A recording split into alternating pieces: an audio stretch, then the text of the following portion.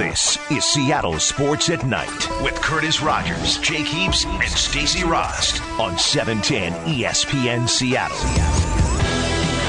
Tuesday night edition of Seattle Sports at Night is here on 710 ESPN Seattle. A late night one. I'm Curtis Rogers, joined by the quarterback Jake Heaps. Jake, wipe the sleep from your eyes. We've got 2 hours to go here. I'm trying to shake it off. I'm going to down some Mountain Dew, my go-to. There you go. That's right. That was like the drink of choice for those slumber parties as a kid where you had the video game tournaments with your boys. Yep.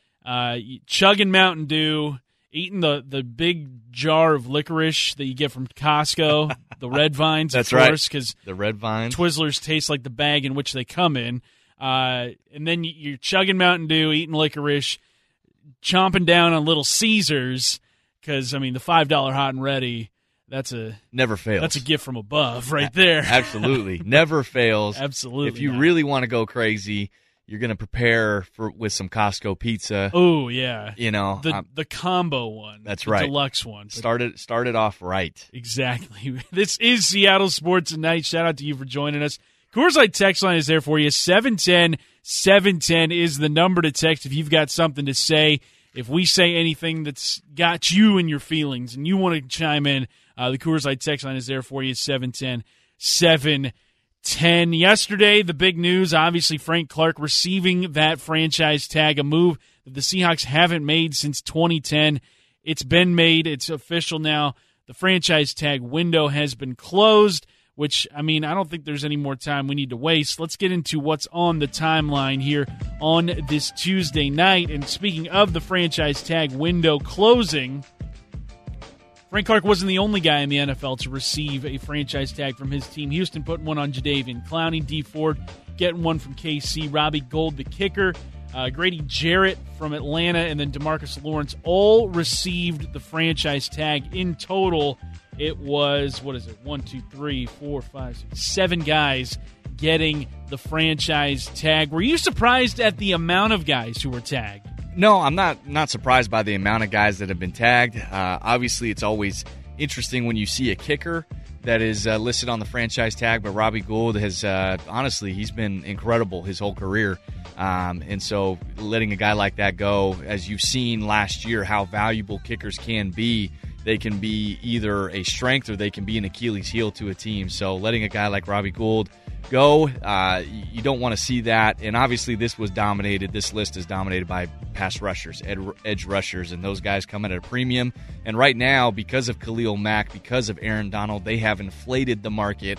And you have a bunch of teams that are trying to figure this market out right now. And you've got DeMarcus Lawrence, Frank Clark, Jadeveon Clowney, D. Ford, all trying to set that market for each other, and they all want to get paid. And a couple of those guys could see their situations drag out as close as possible to that July 15th deadline, because the Texans and the Chiefs are trying to classify Clowney and Ford as linebackers rather than defensive end. It would save them a couple $1 million each in cap space. So I could see those two cases going to arbitration where somebody rules that Clowney is, in fact, a defensive end. D. Ford is, in fact, a defensive end. Yes. And they will get the couple $1 million that they feel they're owed. This is going to be a really interesting argument because Jadeveon Clowney and D. Ford play at the line of scrimmage so much, but they play in a 3-4 scheme. So this is going to be, I agree with you, I think these are going to go to arbitration because there is a difference. There is a big difference in money between being an outside linebacker and a defensive end. So those deals, I think those two situations are going to drag on. The DeMarcus Lawrence situation is going to drag on. The only one that really is healthy is Frank Clark and the Seahawks. Those guys have a great relationship with one another. They've been in communication for a long time, and I am still very, very hopeful that deal gets done, a multi-year deal gets done before July 15th. Now, we looked at guys who did receive the franchise tag. There are a lot of surprising guys who didn't get them. Landon Collins of the Giants, Nick Foles of the Eagles, Trey Flowers of the Patriots, also Steven Gostkowski of the Patriots. Yep. C.J. Mosley, another guy. Of the people who did not get the franchise tag, which one stands out to you the most? I think Landon Collins is hands down the guy that stands out to me. I would say that it would be the defensive end, Trey Flowers from the New England Patriots, but this is the Patriots way. Typically, they do not extend themselves on premium players once they've passed their prime. So to their point, they've shown time and time again that they are willing to let go of those types of players and be able to find guys to replace them. So that one isn't too shocking to me. But Landon Collins for the New York Giants makes absolutely no sense. This guy has done nothing but ball out since he's been there. He hasn't been a locker room distraction for them. And this is a guy that could be a part of this franchise for years to come. And so I don't understand the decision-making process from there. Obviously, the Giants know their own team better, but Landon Collins is going to get paid this offseason. Absolutely. Just 25 years of age, and he just turned that. He turned 25 in January. Yes. Still one of the best young players in all of football. You look at the Giants, for as incompetent as they have been over the last decade or so, they've been finding some really talented players at the top of their draft. Collins in 15, you had Odell Beckham Jr. as well as a first-round pick. Saquon Barkley a year ago. Those three guys in about a 3 or 4 year window, just an incredible run, but for whatever reason, that organization cannot get it together when it comes to Sunday, as they're going to be picking near the top of this year's draft as well. Some other news in the NFL, at least as it pertains to the Seahawks. Albert Breer of Monday Morning Quarterback, he joined our very own Brock and Salk this morning and said that the Seahawks did, in fact, meet with Oklahoma quarterback, Heisman Trophy winner Kyler Murray at the NFL Combine. What? Curtis, they did? Unbelievable. And my mind is blown. My world is rocked right now. How many teams do you think didn't meet with Kyler Murray? Because I think that would be a bigger Unbelievable. story. I don't know. It is a good question. I'm not sure what that answer is like, and I'm not sure what the process is like for most teams in terms of, how many of them do their due diligence, how many of them just meet with players that they know that they're not going to get simply for the fact that, it's just, again, getting interviews, trying to feel guys out, understand what they're like, that they may one day face them in the National Football League or be able to sign them as free agents. I'm not sure.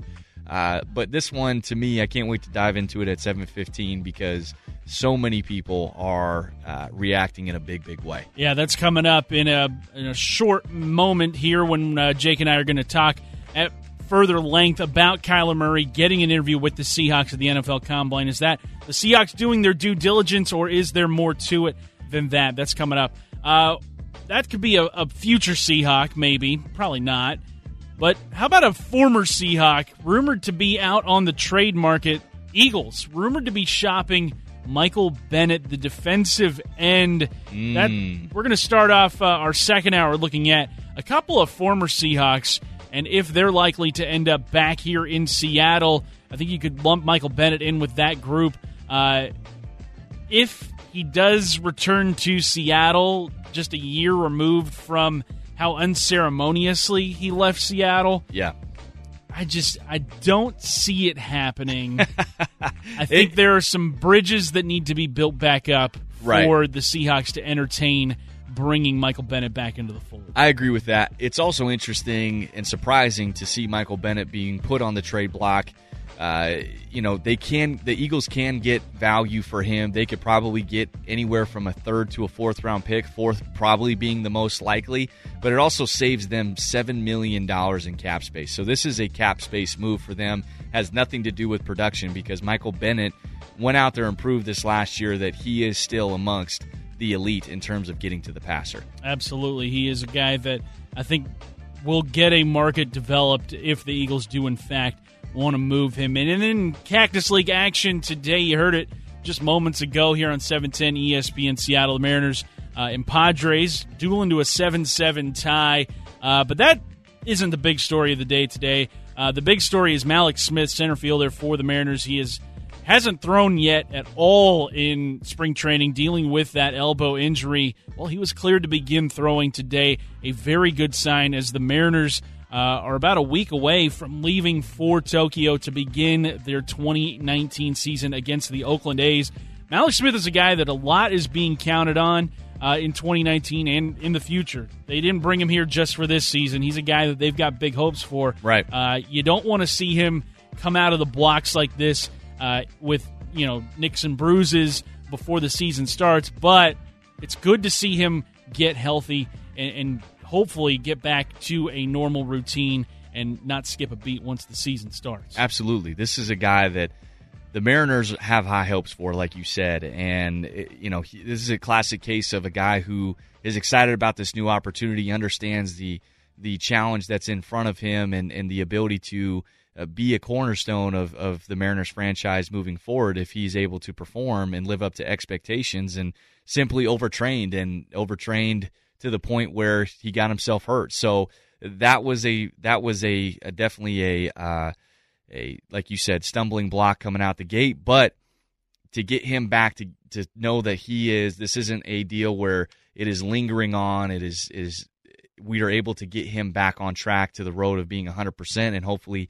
out there performing on the field for the Mariners very, very soon. Yeah, great to see Malak Smith back out there. He joined Danny David Moore earlier today. If you didn't hear that interview, you can catch it on the podcast page, 710sports.com. And then quickly before we get to break here, a couple of notable NFL cuts today on the defensive side of the ball. The veteran Eric Weddle, longtime Raven and Charger, he gets his walking papers from Baltimore. And then Mark Barron, a member of the Rams defense, he also gets released today by the Rams. So a couple more names getting tossed out there. The Weddle release, that cloudies up that safety market even further. Yeah, you look at this. You look at this free agent market, and I went through a list of names, and there is great depth in terms of names, talent. I think there's some real gets out there in this free agent market, and some that, because it's so deep, that there are going to be some bargain deals that are out there for the Seahawks to take advantage of. And once that free agency hits, we'll see how active the Seahawks are going to be. Coming up at at the end of this hour, 4 Down Territory, we're going to tell you exactly how active we think the Seahawks will be in free agency this offseason. But up next, Kyler Murray sitting down with the Seahawks. Is this simply the team doing their due diligence, or is there more to it than that? We'll talk that next. Curtis Rogers and the quarterback Jake Heaps right here. Seattle Sports Tonight on 710 ESPN Seattle. Live from the Alaska Airlines studio, this is Seattle Sports at Night with Curtis Rogers, Jake Heaps, and Stacey Rost on 710 ESPN Seattle.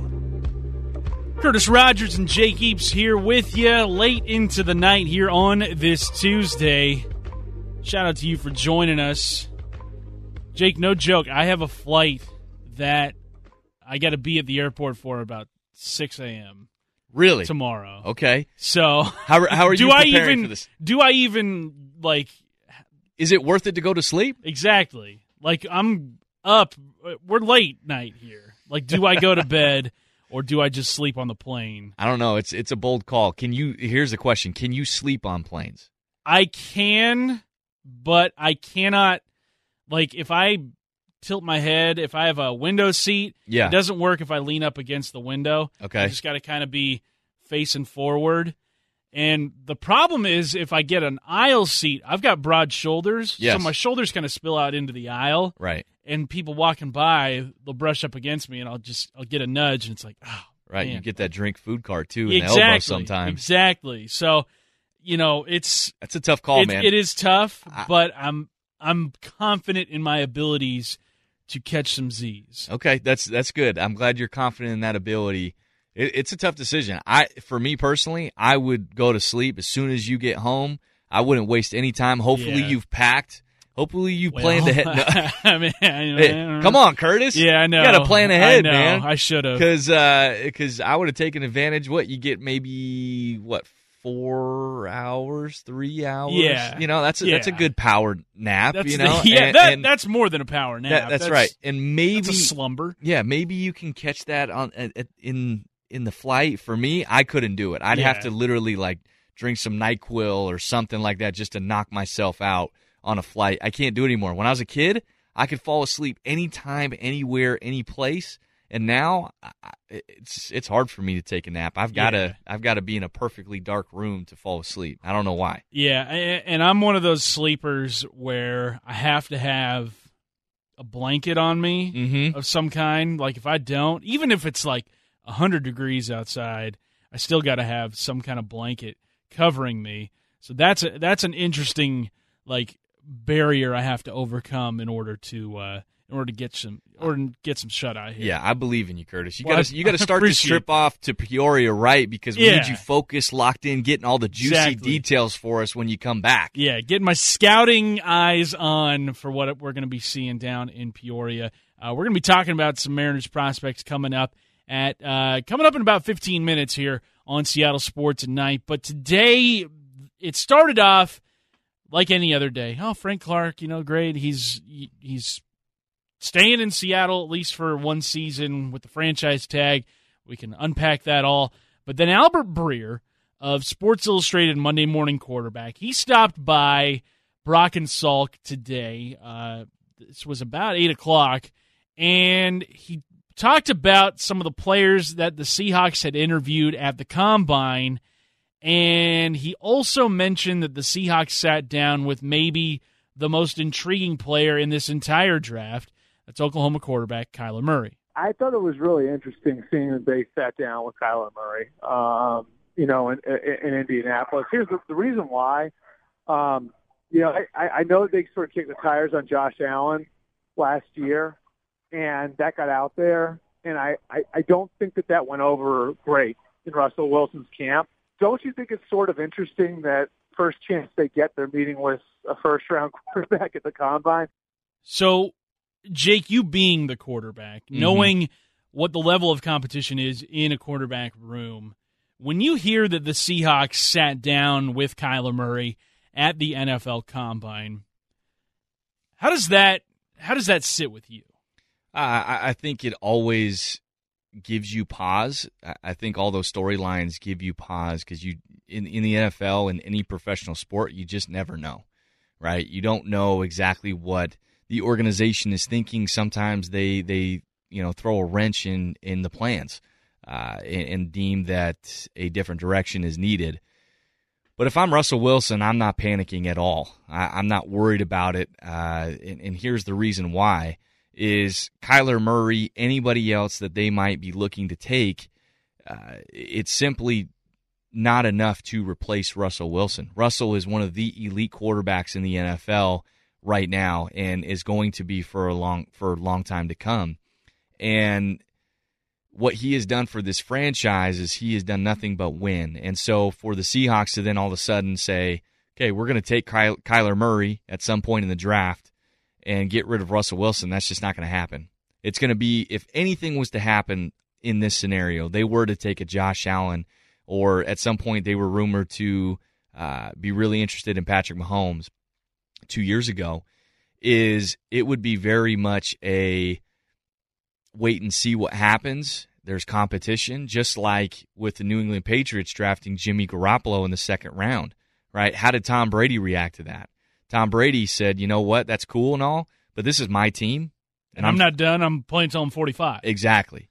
And so if that happened, I would be very much in the same breath of Tom Brady if I'm Russell Wilson. Like, hey, that's cool that you guys brought this guy, but he's not going to play over me, and he's not going anywhere if he's not going to step on the field if I have anything to say about it. And so, but realistically in this situation, they're not going to be able to take Kyler Murray. Everything points to Kyler going to the Arizona Cardinals first round. There's also rumblings of him, if he falls, that John Gruden has fallen in love with Kyler Murray.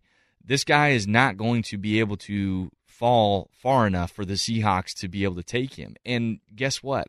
The Seahawks are not going to pick in the first round. They are going to trade down.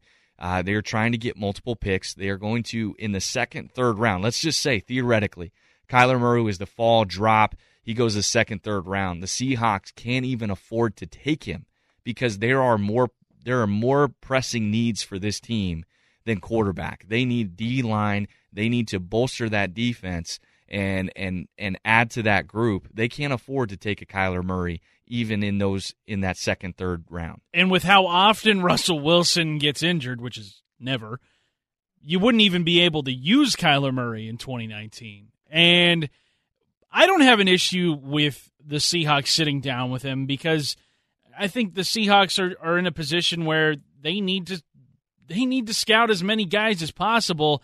Kyler Murray, if he falls into the category of what they're looking at or maybe at least they've been intrigued by, I say go for it. Absolutely go for it. Don't leave any box unchecked. Right. Because if you do, then guys start falling through the cracks, and then you start to see guys, that the Seahawks pass on and say, oh, man, I wish he could have been here in Seattle. Right.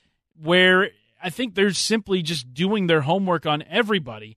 My biggest problem with this is with Albert Breer himself, not simply saying that, oh, the Seahawks met with Kyler Murray, that was it. Right. But him saying, like, oh, there's more to it than that. Yeah, they didn't meet with Kyler Murray by mistake. I've learned in 14 years covering the league that almost nothing happens by mistake. And the Seahawks don't strike me as a particularly sloppy franchise. Like that's, maybe not the gold standard, but one of the more well-run franchises and football operations in the league. And so I just found it kind of interesting. I mean, you say, oh, it didn't happen by mistake. Well, no kidding, Albert. Yeah. They filled out the paperwork to make sure that they had the ability to interview Kyler Murray. And I know from experience talking to scouts, talking to coaches, position coaches within that building, that sometimes you want to interview these guys because you, for yourself, you may know that you don't like that particular player or that you're going to take him or that you even get the chance to draft him because he might be going too early. But getting the reps of interviewing players like that to for yourself, get the feel of what is this guy like? What does a bona fide dude look like? Or getting a feel for another player and saying, do I believe that this guy is real? Is he fake? The art of interviewing is important. And to get reps in that and to come across different people from different backgrounds to go through that process and then also to see how it unfolds. Was my initial gut feeling about this guy right? Was I wrong? Right? Those are things that you can then build as a coach, as an interviewer, as player personnel. Those are valuable reps that you should never miss out on. And I just think that this is a narrative that just is comical to me. Whether they draft a Kyler Murray or not, this is not going to then all of a sudden be a domino effect where Russell Wilson is now being shopped and taken out of town. It's just not happening. And if we read into what Charlie Casserly of the NFL Network said, who was a former GM, built the Redskins dynasty of the 80s, it sounds to me like Kyler Murray did not impress a lot of teams in the interview process, but he impressed, I think, the only one that matters right now, and that's the team at the very top of the draft, the team that is on the clock, and that's the Arizona Cardinals. And I think I think it will be a miraculous reason that the Cardinals pass on Kyler Murray or simply trade out. I think we've seen in the last couple of days, we've heard the whispers that Josh Rosen is, in fact, on the market. I think Kyler Murray is absolutely going to be swooped up by the Arizona Cardinals, which is interesting. I think Josh Rosen plus Nick Bosa is the way to go rather than Kyler Murray plus maybe a second or third round pick. But the Cardinals are in a position where they need to make a splash in a division that is constantly improving. The Rams being what they are, the Seahawks being what they are, the 49ers getting hopefully a full season of Jimmy Garoppolo under their belt, plus they have a lot of cap space to work with. Yep. They've been tied to Antonio Brown, Earl Thomas, a lot of big names this offseason. I think the Cardinals realize that and say, if we don't get this ship steered in the right direction sooner rather than later, this division is going to lap us, and it's not even going to be close. Yeah, and we got into this topic last night, but it comes down to scheme fit as well. What is Cliff Kingsbury going to be? What kind of scheme fit is this? Does Josh Rosen make sense for what Cliff Kingsbury is trying to do, or is Kyler Murray the better option here? We don't know that. We can speculate. We can assume just based off of his college resume of Cliff Kingsbury. But Cliff may come into this and totally conform to the NFL system. We don't know. So that's where all of this is going to it's going to be fascinating to watch. Also, another factor is what can the Arizona Cardinals realistically get for Josh Rosen. If there isn't anything worth the value to them, then they're not going to ship. They're not going to shop him out. They're not going to ship him off. So there's a lot of factors that play here, but everything is pointing to Kyler Murray going to the Arizona Cardinals. And this whole story that Albert Breer wanted to shake things up with just simply becomes mute. It certainly does. Certainly a situation worth keeping an eye on if you're a team in the NFC West. Coming up next, the state of the Mariners' top prospects in spring training. Who are some of the guys that we're going to likely see make it to the bigs in 2019? There's been a lot of them that have shown flashes so far in spring training. We'll get into who is most likely to make an impression on the big league roster this season. That's next. Curtis Rogers and Jake Heaps, Seattle Sports at Night on 710 ESPN Seattle. You're listening to Seattle Sports at Night with Curtis Rogers, Jake Heaps, and Stacey Rost. Powered through the Alaska Airlines Studio. On 710 ESPN Seattle. It's the QB and Curtis here on this Tuesday night. Jake Heaps joining me deep into the night. It is deep. Yes. Yeah. We're coming up on probably 11 o'clock here. I mean, I can't tell time, so I mean, that's my guess. Just seeing how dark it is outside, sure, we'll go with that. 11 o'clock turning into 2 a.m., but, whatever. You can listen to our show via the 710 Sports app. It is driven by your Puget Sound Acura dealers.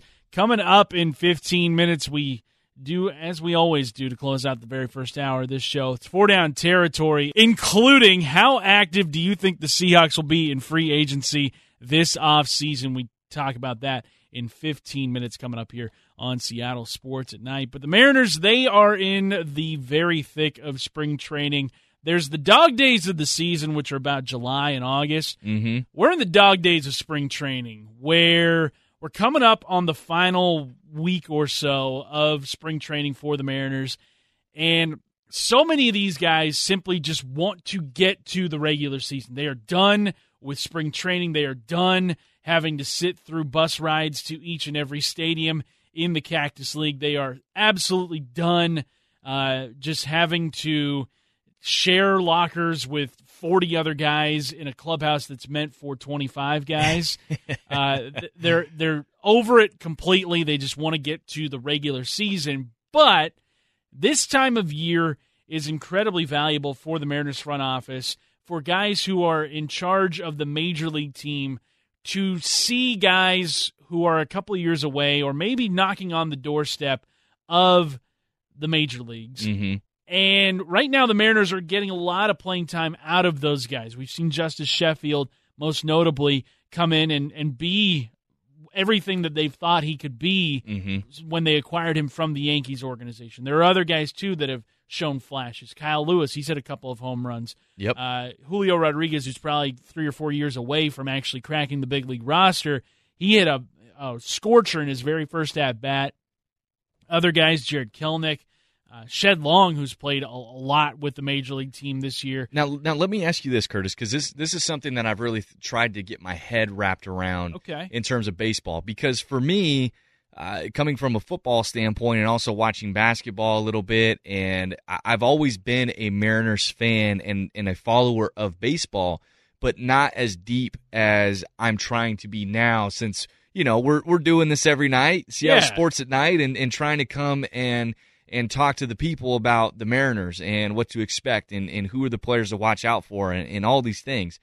And as I sit here and I watch the way baseball is conducted, the way it's run from top to bottom, and how players are trying to make the roster and try and make that big league roster, and what a journey it is from single A, double A, triple A to the majors.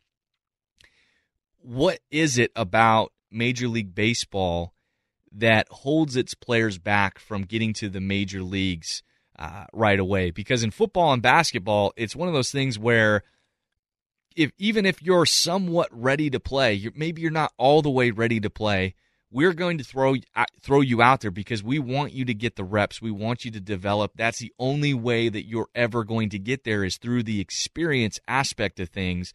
And in baseball, it seems to be that they more protect their players or try to really keep them down until they know for a fact that they are ready to show up into the major leagues. And there's a lot of young talent. I mean, and I'll ask you here in a second, run through some guys, but why is it that it takes so long for some of these talented kids to end up cracking that major league roster? I think a lot of it has to do with confidence that's built through the minor leagues, and if that blossoms at the major league level, then they stick, and the production comes with that confidence. I think a big reason why teams don't want to rush guys to the major leagues is that it is a big blow to the psyche of a player if they don't produce right away and then get sent back down to the minors. Whereas in the NFL, if a player doesn't produce right away, being a first-round draft pick or a second-round draft pick, they're still one of 53. Yeah. Like, their roster spot is pretty much guaranteed. There's no minor league system to send these guys back down to. And so they still have the confidence of like, oh, yeah, I belong in the NFL. My front office has confidence in me. They're going to give me opportunity after opportunity. NBA, same thing. I mean, the G League exists, but very little times will you ever see a lottery pick get sent down to the G League in order to get some seasoning in. Yeah. Whereas in Major League Baseball, you'll see it time and time again, guys going on the I-5 Express from Seattle to Tacoma, just, locally, right? Where, high hopes for player X, he comes up to the big league club, struggles his first couple of weeks, and doesn't get that confidence that's needed to build off of, and he gets sent back down. I think baseball, of all the sports, is one in which confidence can mean more than any other sport, simply because of how long the season lasts. If you get into a slump in baseball, that's going to be a couple of weeks. It could be months long. It could be an entire season long. You've got guys like Mike Zunino, who came up with the Mariners after just less than a year in the minor leagues, straight from college. Yeah. A lot of expectations were heaped on him because he was the number 3 overall pick in his draft. I mean, number 3 overall, like that, you're going to be a major leaguer if you're picked that high. Like, that's just how it works out. The chances of a number 3 overall pick becoming a star in the major leagues, certainly better than someone who gets picked in round 50. Yeah. But he struggled, and we saw those struggles continue on with him in his second year, third year, fourth year. He didn't figure it out until 2017, and then after that season, he regressed again last year. And I think a big part of that was he got in his head. He got into his head a little bit, and when you get into your head a little bit in baseball, it has a tendency to grow. It has a tendency to sprout legs and really envelop who you are as a player and really hinder your performance, whereas in football, you've got a week to get over it. Yeah. You've got 16 opportunities rather than 162. You don't have, you can't really harp on your past game if you're playing football as much as you can in baseball, where, it is very much a rhythmic thing. It is am I in the flow? Am I feeling, as a pitcher, am I getting my best stuff out when I'm hitting? Am I in a rhythm? Can I track the ball well? Am I making good contact? All those types of things. That it makes a lot of sense. Now, let me ask you this. Let's go through a couple names here that I think that I'm interested in, where you think, being the Mariners insider that you are, what are their chances of cracking the big leagues this year for the Mariners? Start off with Kyle Lewis, our former first-round pick. Kyle Lewis, 2016 first-round pick. To me, he's in a tough position because he has yet to put together a full season of healthy play. He injured himself the year he was drafted in Everett, blew out his knee. He missed almost the entire 2017 season. And then he's dealt with more knee issues since then. Last year, he finished the year at Double-A.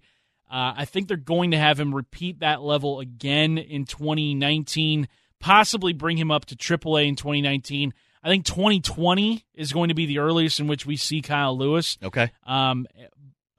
I think the one thing above all the Mariners want from him this season is to stay healthy the entire way through. Yeah. And to see what he's like as a guy who has no health problems. Mm-hmm. Because his numbers may be affected by, this is a guy who's missed out on opportunities to get swings in. This is a guy who's missed out on opportunities to just get into that rhythm, get into that flow of an entire season. This year, I think, is going to be a year in which the Mariners want him to just simply establish who he is as a player and then try and build on that. Maybe get him up to AAA at some point in 2019. And if he holds his own there, I think you're going to see something else in store for him. Okay. In terms of talent level in the minor leagues, AA is where the most talented prospects are. AAA is mostly filled with guys who are considered what's called 4A players, guys who aren't quite good enough for the majors, but are better than the rest of the talent in minor league baseball. Okay. Yeah, that makes sense. Yeah. I got you. So it may not be the best proving ground for how a player can be against major league talent, but I think so. Theoretically, they could go from AA to the majors if they were successful. It's happened a few times. Most notably in the Mariners organization happened with Edwin Diaz a couple of seasons ago. Okay. He went from AA Jackson all the way to the majors. Okay, so what about Shed Long? This guy has, the personality on this guy is unbelievable. He's fun to watch. It seems like he's had a pretty strong spring. What can we expect from him? He's a guy who's probably going to start the season in AAA Tacoma, and he's 23 years old, which means I think the Mariners are going to find a way to get him on the roster at some point this season. I don't think he's going to be a guy that is going to be in Tacoma for the duration of the season, whether that means he's up in June or July, August maybe. He kind of reminds me at that age of Kyle Seager in a way that Seager didn't really have a set position. He was a second baseman and a shortstop at the AAA level. The Mariners didn't really have a place for him at either spot, so they said, all right, we'll get your glove, sticky at third base. He's stuck, and he's been a staple of the Mariners lineup ever since. Shed Long is a guy kind of like that where he's bouncing around from position to position. If he can find a home, or maybe if he can develop into that super utility player, somebody that Jerry Dipoto has long coveted since being the Mariners general manager. He seems like that kind of guy. Yeah, I think he could be a guy that finds his place in the Mariners roster, certainly for the 2020 season, but I think we'll see him at some point at Safeco Field in 2019. If anything else, the talent speaks for itself, but if anything else, it would just be he'd be a fun personality along with Malik Smith to watch at the major league level and kind of develop and root for. So how about Justice Sheffield, starting pitcher? Looked really, really strong this spring.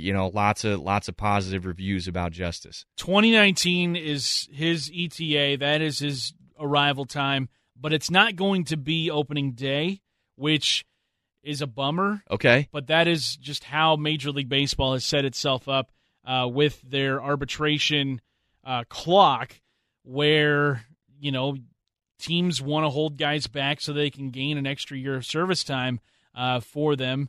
I think Sheffield is a guy who is very much ready for the bigs. We've seen it out of him this spring training, but the Mariners are in a position where they're not going to be competing in 2019, so it doesn't make much sense to them to keep him on the Major League roster lose that extra year. So what time frame would you say in the 2019 year? I believe it's May 15th when the Mariners can then call him up and will have that extra year of club control. Okay. So I would say May 15th is when he finds his way, or May 16th. All right, we'll keep that. We'll keep that date. We'll keep that date circled right onto there. The Mariners roster. Sheffield adding to the major league lineup. Okay, what about Daniel Vogelbach? This is a guy that we've heard a lot about. Talking about how great of a hitter he is, his pop that he brings. Is this a guy? This is kind of like this is his time right now. It's either now or never for him in the Mariners uniform. Do we see it happen?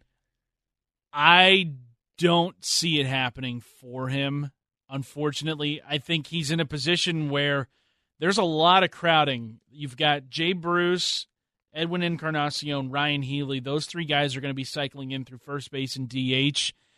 Maybe there's a spot for Daniel Vogelbach to be the backup first baseman, be a lefty batter to Ryan Healy's right-handed side of the plate. But right now, I just don't see it in the cards for Daniel Vogelbach, even though he is a guy that I think the front office so desperately wants him to be a part of the Major League roster, and they so desperately want to see him turn the success that he has had in AAA. He is definitely one of those 4A guys where he's better than most guys at the AAA level, but he's not good enough yet to stick at the Major League level. Okay, interesting. All right, so last one here. I promise, last one here. All right. Okay, how about Justin Dunn? Justin Dunn, I'm going to say he's still a couple years away. Okay. I think I think 2020 is going to be more of Justin Dunn's time frame. The big question with him is he going to do it as a reliever or as a starting pitcher? And we are done with that segment. Coming up next, 4 Down Territory. Jake and I wrap up the first hour as we always do. Which available quarterback in this year's draft would fit in best with the Seahawks? We talk that next. Curtis Rogers and Jake Heaps. Seattle Sports Tonight on 710 ESPN Seattle. This is 4 Down Territory on Seattle Sports at Night. You got dig. Nearing the end of the first half, so, it's 4 Down Territory. We're going for it. Absolutely. Got to get 7 on the board. Curtis Rogers, Jake Heaps, Seattle Sports at Night right here on 710 ESPN Seattle. Let's get into first down. Number 1. All right, Jake. First down. Free agency a week away. Begins March 13th. You got the legal tampering period, which begins on the 11th. How active do you see the Seahawks being in free agency this offseason? This is a hard one because I don't think that they're going to be tremendously active. I don't think they're going to make some splash signings. Doesn't mean that they can't, but I really don't foresee it coming because I think this is a market where the first and foremost, what takes precedent for the Seahawks is taking care of their own. There are plenty of guys that were successful for this team that are up that they need to worry about trying to re-sign. And Justin Coleman, for example, that nickel corner spot is one that is very valuable to this team, and I would love to see Justin Coleman back. You have your 2 guards in DJ Fluker and J.R. Sweezy that would be key re-signings that need to get done. It's not something that I would like. It's something that needs to happen, and hopefully it ends up coming to fruition. But there are some interesting names out there. When you look at this free agency class, there are some talented football players and tremendous depth, and one of them over the last little bit that's been surprising has been safety. You look at some names now at the top, we probably aren't going to be able to get Landon Collins because we've already dubbed Earl Thomas as a guy that we cannot re-sign for multiple reasons, but you've got a Ha-Ha Clinton-Dix, a Kenny Vaccaro. You've got players like that who have shown that they can be quality safeties in this league, and I think it would be great to add more depth to that position. Also, you look at defensive end, Cameron Wake, he's 37, but still a very productive player. Terrell Suggs, up there in age. And again, if you sign him to a 1-year deal, you could get tremendous value for him. Bruce Irvin is a guy that makes a ton of sense, and Vinny Curry. These are guys that you could get on a smaller deal that could prove very worthy of their signing because they have the ability to get that pass rush and are proven football players. And again, talking about the need for depth at the defensive line position, that's going to be crucial to add 1 or 2 of these guys. And then defensive tackle, I don't know what the market's going to look like, but Danny Shelton sure is a good run stopper, and I think would fit into this system really, really well. Again, so just a couple key signings, and I'm looking more on the defensive side than anything else. Number 2. Second down. NFL Combine wrapping up yesterday. A lot of quarterbacks throwing in Indianapolis. Which available quarterback in this year's draft do you think would be the best fit in Seattle? Well, obviously people wanted to talk about Kyler Murray. I think Kyler Murray fits exactly what they're looking for, not because of the stature or anything like that, but the ability to extend plays with his legs. Kyler Murray certainly can do that. I do not foresee him even coming close to being in Seattle. But some interesting names to throw out there. Drew Lock, again, a guy that probably isn't going to land where you want him to be, but he is a very athletic guy who could be a great fit in this scheme, in this system. Some later round guys that I think are interesting to take a look at. One, Eric Dungy from Syracuse, really gritty football player, plays hard, and has that dual threat ability. Another guy is the kid out of Buffalo, 6'7", 250. Tyreek Jackson? Tyreek Jackson, yep. His name escaped me there for a second. Thank you, Curtis.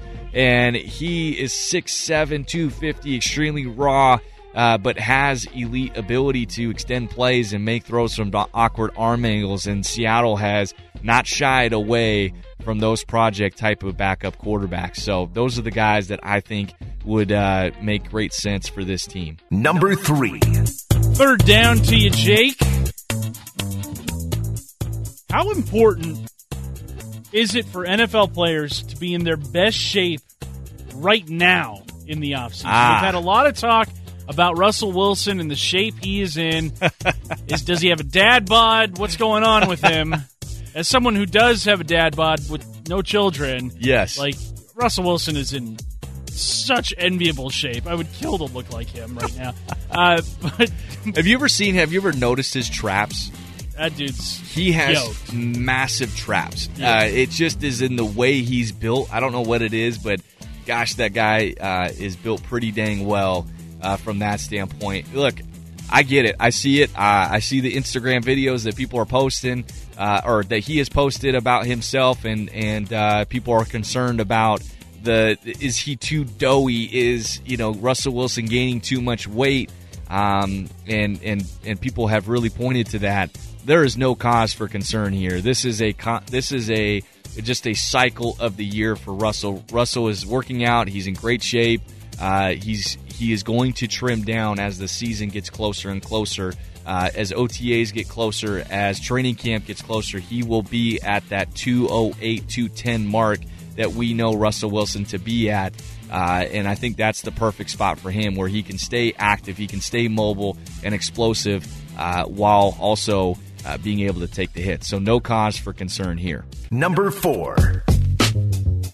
Last opportunity to get in the end zone here. Fourth down here on fourth down territory. Let's do it. Jake, the state of Washington becoming more and more of a high school football hotbed, producing such luminaries as yourself. Oh, Curtis, stop it. Well, I mean, blushing over here. Well, what position do you see the state of Washington becoming a hotbed for, or already has become a hotbed for at the high school level? Yeah, I think there's been a lot more talented guys that have ended up making it other than myself, and particularly at a certain position when you really think about it.